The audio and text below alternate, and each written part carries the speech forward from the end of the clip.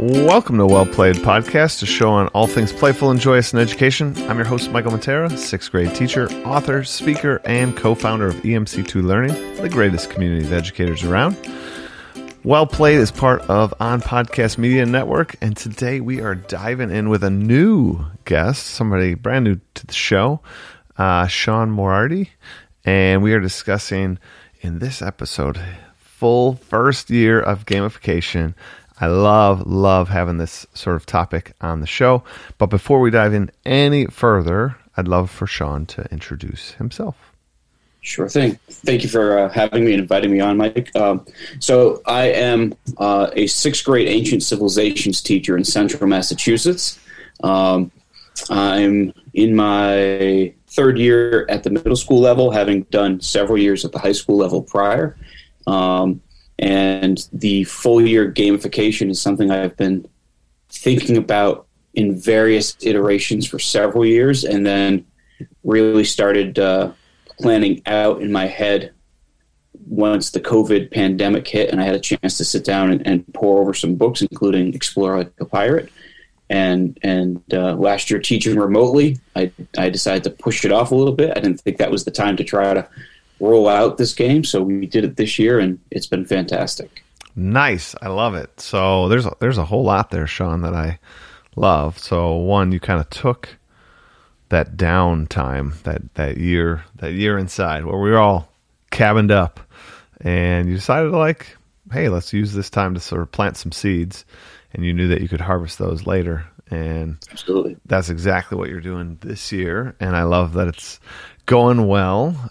So for those of you who don't gamify yet, I'm going to ask this of Shaun, and I'm curious his take and where you're at. What was kind of something that was intimidating for you to get started on this? What was one of your first hurdles or boulders in your path? And maybe if you could, how does that boulder look now? I think for me, just my personality type, if I'm going to roll something out in the classroom, I want all of my ducks in a row. I want to have redundancies and backup plans in place.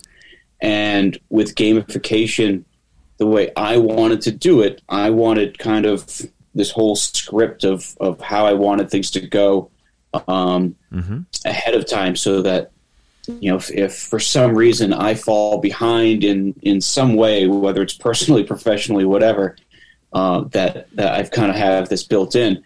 And that was the hard part for me, was rather than giving myself a little bit of breathing room and reminding myself that it's good to be able to be fluid and respond, react, I was far too worried about making sure I had everything from day 1 to 180 kind of set up in my mind, and all the different mechanics and elements, how they would work, how they would interact. And so that was my big problem. My big obstacle was I was making this out to be something really unwieldy in my mind, more than I needed to. Yeah, that's I guess now here's the rounding the corner.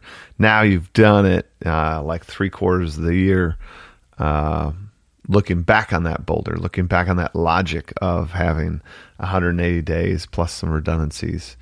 I don't know. How does that boulder look today? It's something one of my sister had used to remind me when she and I were both at the same time going through chemotherapy treatments, about not making mountains out of molehills. Mm-hmm. And that's kind of what this experience was I was making a mountain out of a series of small little molehills, rather than just kind of facing it as it was, because that script I've written is there are, probably 75% of that is still being used, but a lot of that I've kicked to the curb. I've modified. I've gotten feedback from the kids about, I really like this part, or this part wasn't as fun. And so it's a living, breathing ecosystem of fun that we're still kind of working our way through. And I'm already now, even though we still have another quarter of the year to go, I've already started making my plans for next year about how am I going to tweak this? What am I going to do to that? How am I going to upgrade this, level this up?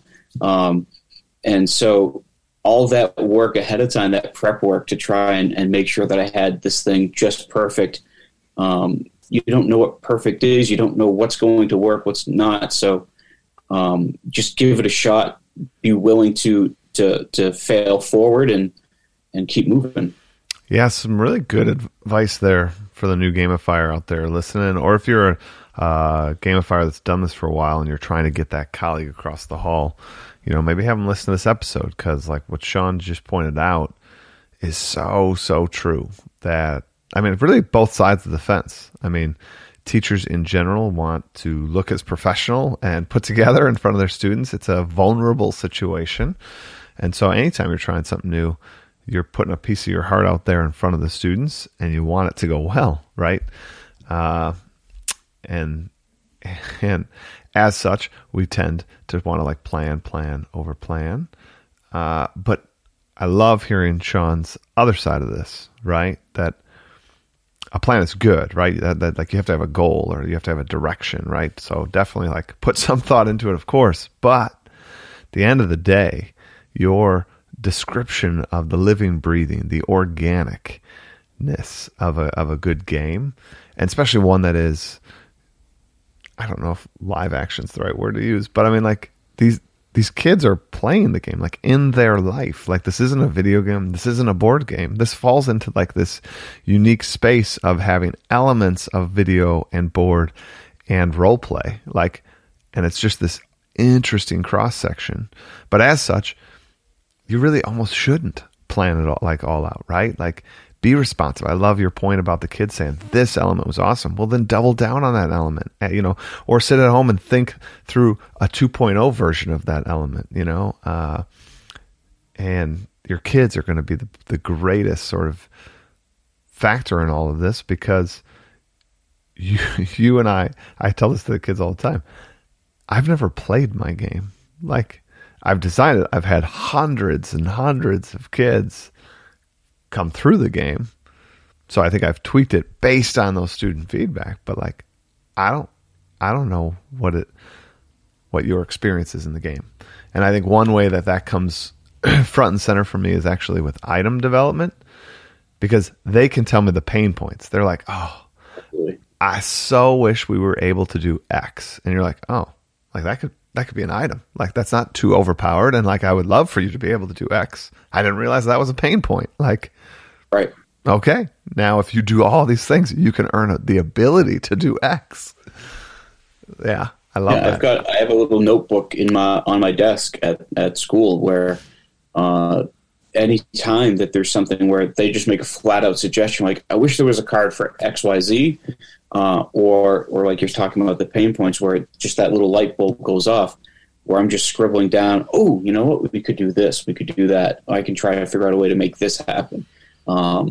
Because these are the things that you're getting the feedback from the kids who are playing it.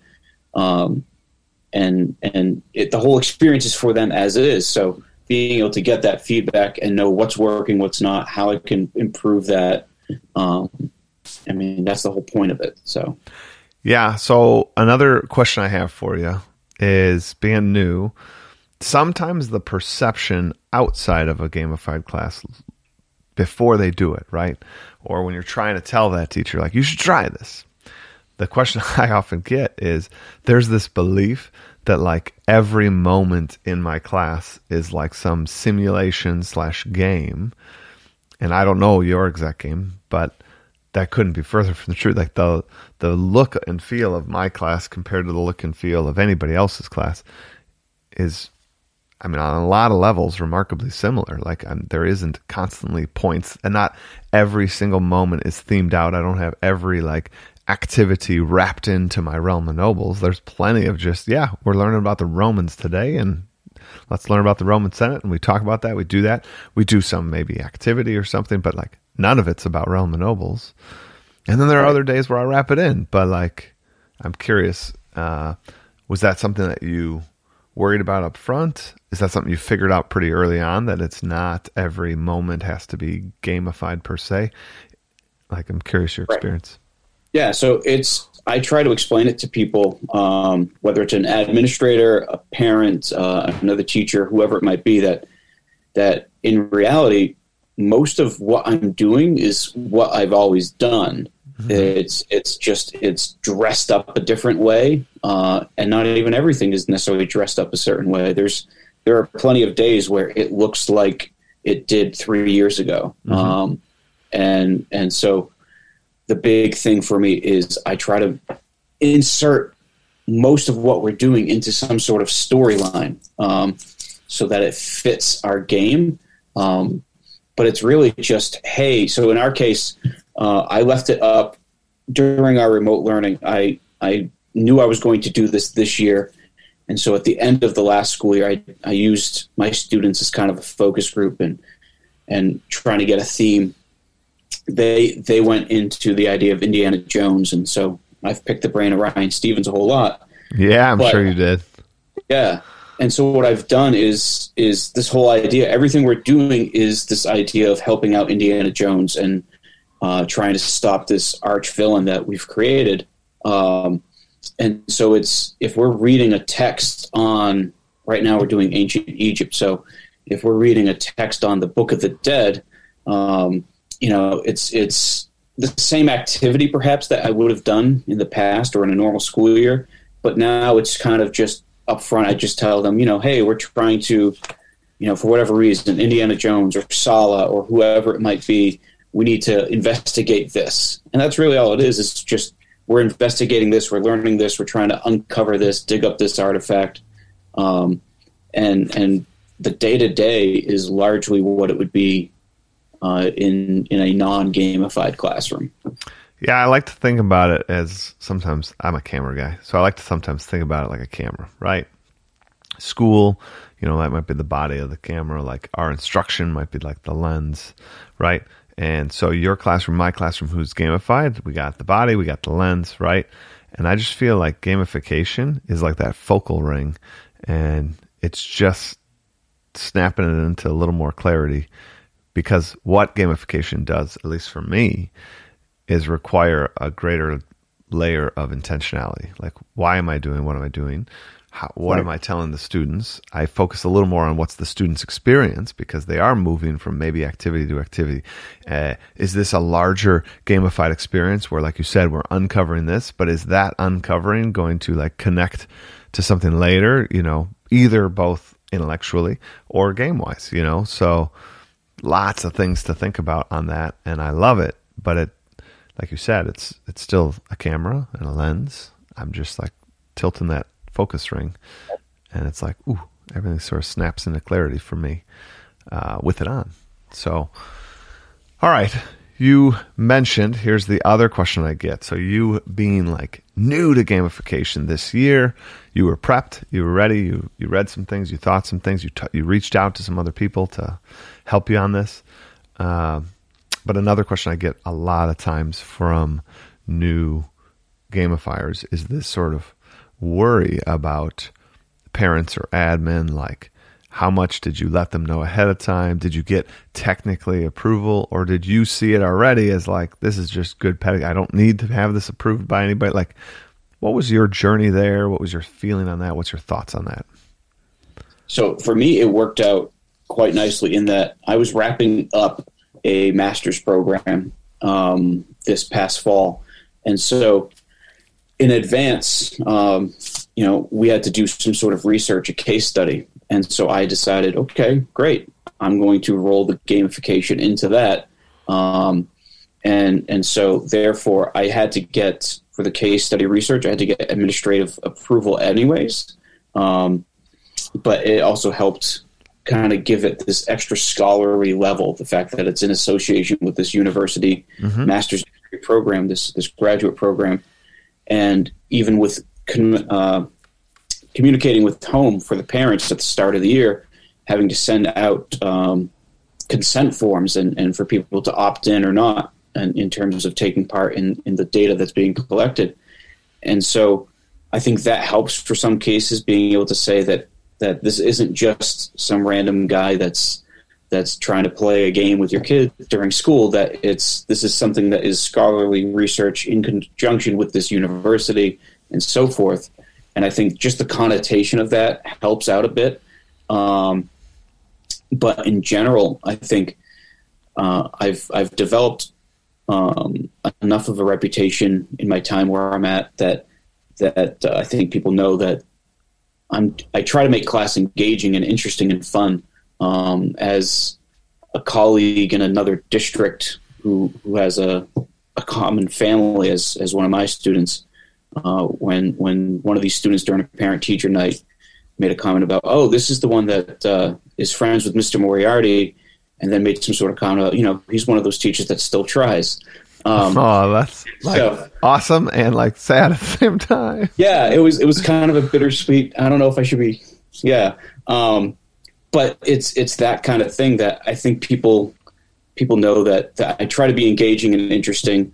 That I'm not going to be the Ben Stiller character from Ferris Bueller, just standing there monotone, lecture based and textbook based only. And so I think that helps. And so far, I think just the buzz, the organic street cred and reputation that it builds is going to take care of a lot of that going forward anyways.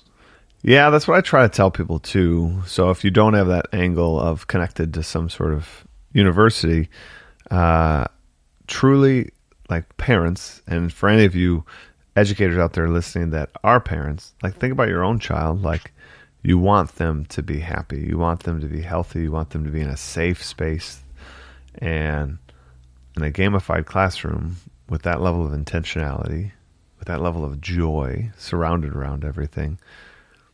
I don't know, most kids are like excited to be there and be all in, and the ones that aren't all in, like appreciate that their friend are all in, right? So like you're saying about street cred, word on the street is like you care. Word on the street is like you're doing right by the kids. Not many parents are going to go in there and like poke at that when there are many other fish to fry, right? Right. So, well, I mean, part of the research that I did with this case study was, a series of surveys and interviews with both students and parents, the ones who had opted in. And, I have one parent in particular that I recall where she pointed out that her daughter never cared for social studies. It was never one of her favorite subjects, but that every day she'd come home and it would be the first school-related topic that she'd bring up is what we did in class or what we've done and how well she was doing and how these things motivate or engage or interest her. And so when the parents see that, when they start to hear the uptick in their son or daughter voluntarily bringing up what they did in school, especially at that 6th grade level, because it's kind of where kids start to push back a little bit more against school, some kids. And so for some of the kids who might not have gone home at the dinner table and said much about social studies or school in general, to all of a sudden start talking about it at the dinner table, I think that helps as well, because now they know, okay, little Sally or Billy's actually really interested and engaged, and that's not the norm for them, and that's great. So I think that helps as well. Yeah, I mean, definitely, for sure. All right, so another question to you, Shaun, is how have you felt the difference, like as an educator? Like how has doing gamification changed you? For me, it has helped a lot this year, especially. Obviously, it's hard to compare to other years, but I worked fully remote last year with my students. I had the kids who opted out for full remote, and just a great group of kids, and it was fun, all things considered. But this year, going back in, I think, certainly in my building and across the PLN that I've got on Twitter and elsewhere, it certainly seems as if everybody kind of feels like this year is a much heavier lift than any previous. Mm-hmm. And I think, even though I think we all get those moments of a little bit of burnout here and there, and I think that the gamification piece has helped me keep my head above water, because it's one, I'm probably doing better than I would have otherwise in terms of keeping these kids engaged and interested.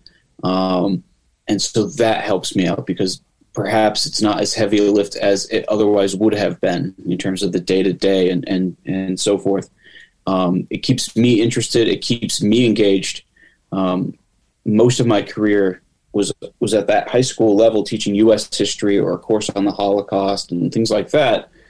And so ancient Mesopotamia and the Egyptians and the Mayans and the ancient Arabian Peninsula, these aren't the things that I've always taught, and I won't tell the kids this, but most of this isn't really stuff I'm super, super crazy interested in my current course load. And so it helps me because it kind of helps keep me more interested and wanting to get more into certain things. Sure. Because the more I know about Sargon, the more I know about Thutmose III, whatever it might be, the more I can kind of play into that game. So it gives me reason to continue to bolster my own education as well. And it really helps me just kind of keep my head above water and keep my eyes focused forward. Nice. I like it. You know, I've heard from a lot of people that gamification has given them that sort of breath of fresh air again in what could have been just another year of teaching, right? It feels different. And I think for me, on that note of feeling different, it also gives me a greater sense of agency. Like, I think before I felt more beholden to the curriculum, more beholden to district goals and all these other things. And I don't want to say I'm ignoring them. I am not. But it was kind of like, but what piece of me is in here? And now those other things are still on the table for sure. I'm doing what I'm supposed to do in my district, but I also see myself in the classroom. And like that, I think, is where I get the greatest sense of joy personally, right? I obviously love designing great things for students, but like personally, that I am represented in the class and its fabric and its style. That's what I love. Your point about subject matter too, I think about this is great too. I used to suggest this when you're thinking through if you want to gamify a single unit, maybe choose the one you're the least interested in. Right? Like that, because if you're not interested, the odds are the kids aren't going to be as interested. So I love your point of, making a game around something makes you have to kind of almost learn a little more. I want to know these characters. What would be a cool little vignette or storyline about Egypt?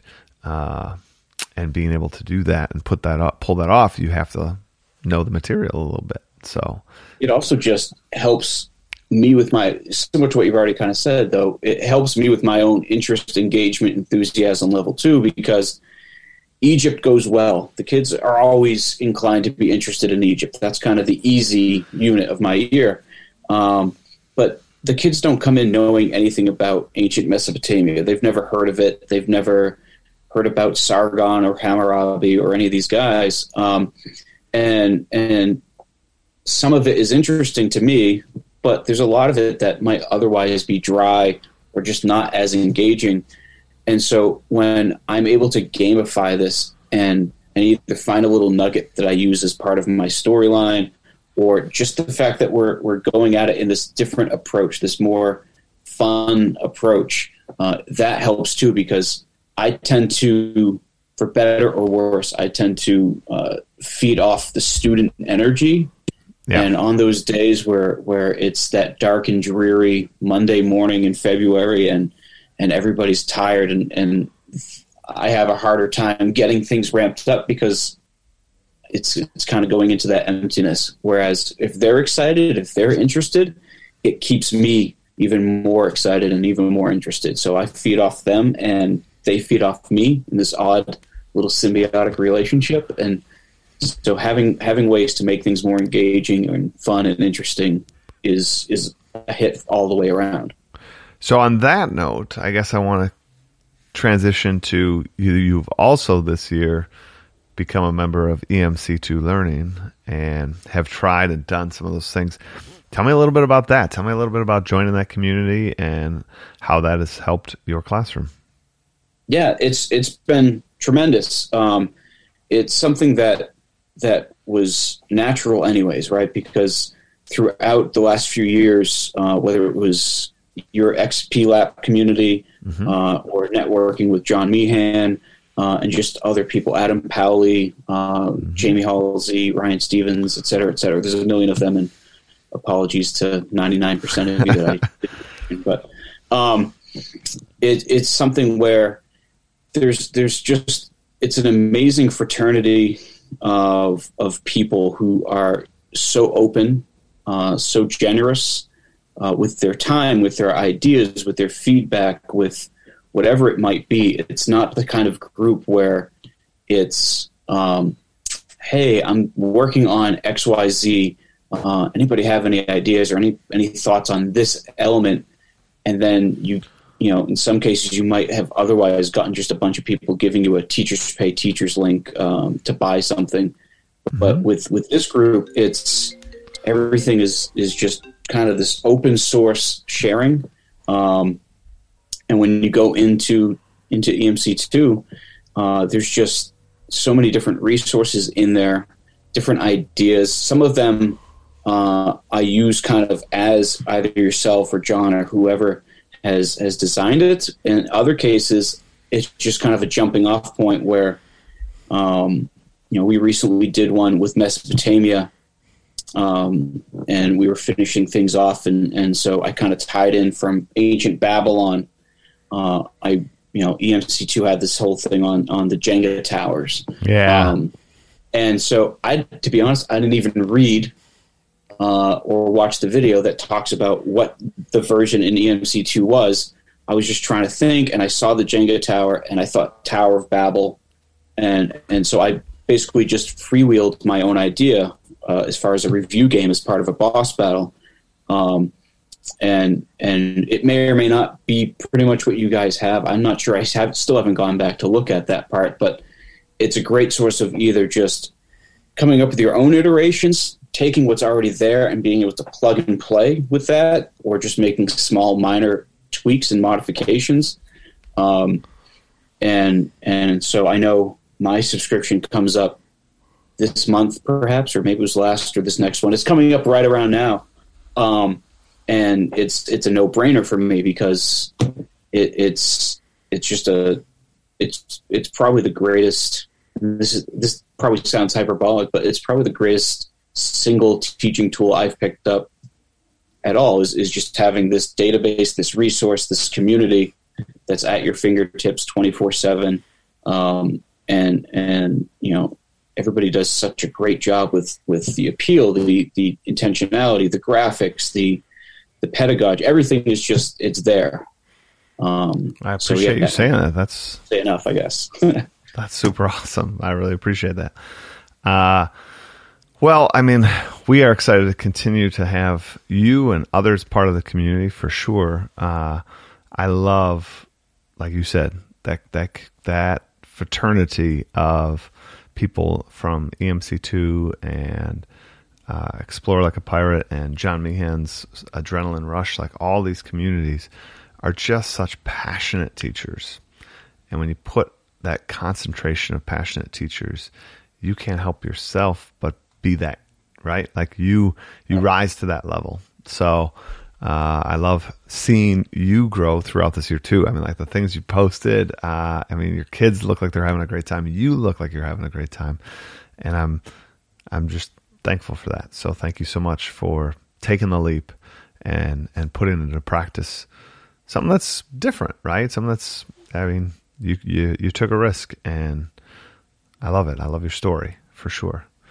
Yeah, well, thank you to guys like you and John and so many others, because if the two of you in your original books with DBC Inc. and everything else, if you guys hadn't taken that risk of putting that together, and Dave Burgess didn't take the risk of publishing it and all these other things, and you know, if I didn't kind of just say, hey, we have some downtime back in March of 2020 where everything was shut down, we didn't know what we were going to do, and I'm that guy that can't just sit on my hands, and me neither. I'm not a good relaxing kind of person. I need things to do, and so I poured over your book and John's book and several others in very short order and immediately just taking notes, full notebooks and all kinds of things with just ideas and everything, all these synapses firing. So thank you guys, because who knows where I'd be otherwise. You bet. All right, we have reflection time, and this one, I think this really fits. This one is a new challenge keeps the brain kicking and the heart ticking. How does that hit you with the fact that you tried a whole new challenge? I think that's 100% true. It's what I'm doing with most things I try to do all the time is kind of what I just said, right? I don't like to sit still. Nope. So I'm always looking for something else to be doing, to move on. And once the end of June comes and school's out, that's always my most dangerous time, because then it's where I pick up all these other little projects that I try to do and tend to overextend myself. But it's those challenges are what keep me moving, what keep me interested, engaged, and keeps me finding joy oftentimes.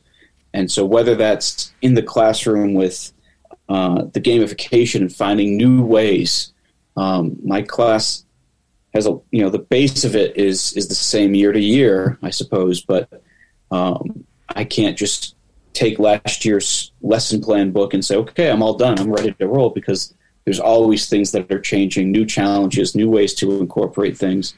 So whether it's that or my foolishness trying to run this whole lucky challenge of 4 or 5Ks over 2 weekends, all these different weird little challenges that I like to do, because why not? And life is short, so keep moving and keep moving that ball forward.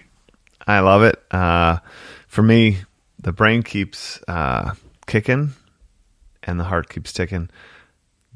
Those two have like a synergistic relationship for me. Like, I love to think things through and kind of puzzle something out and make it happen.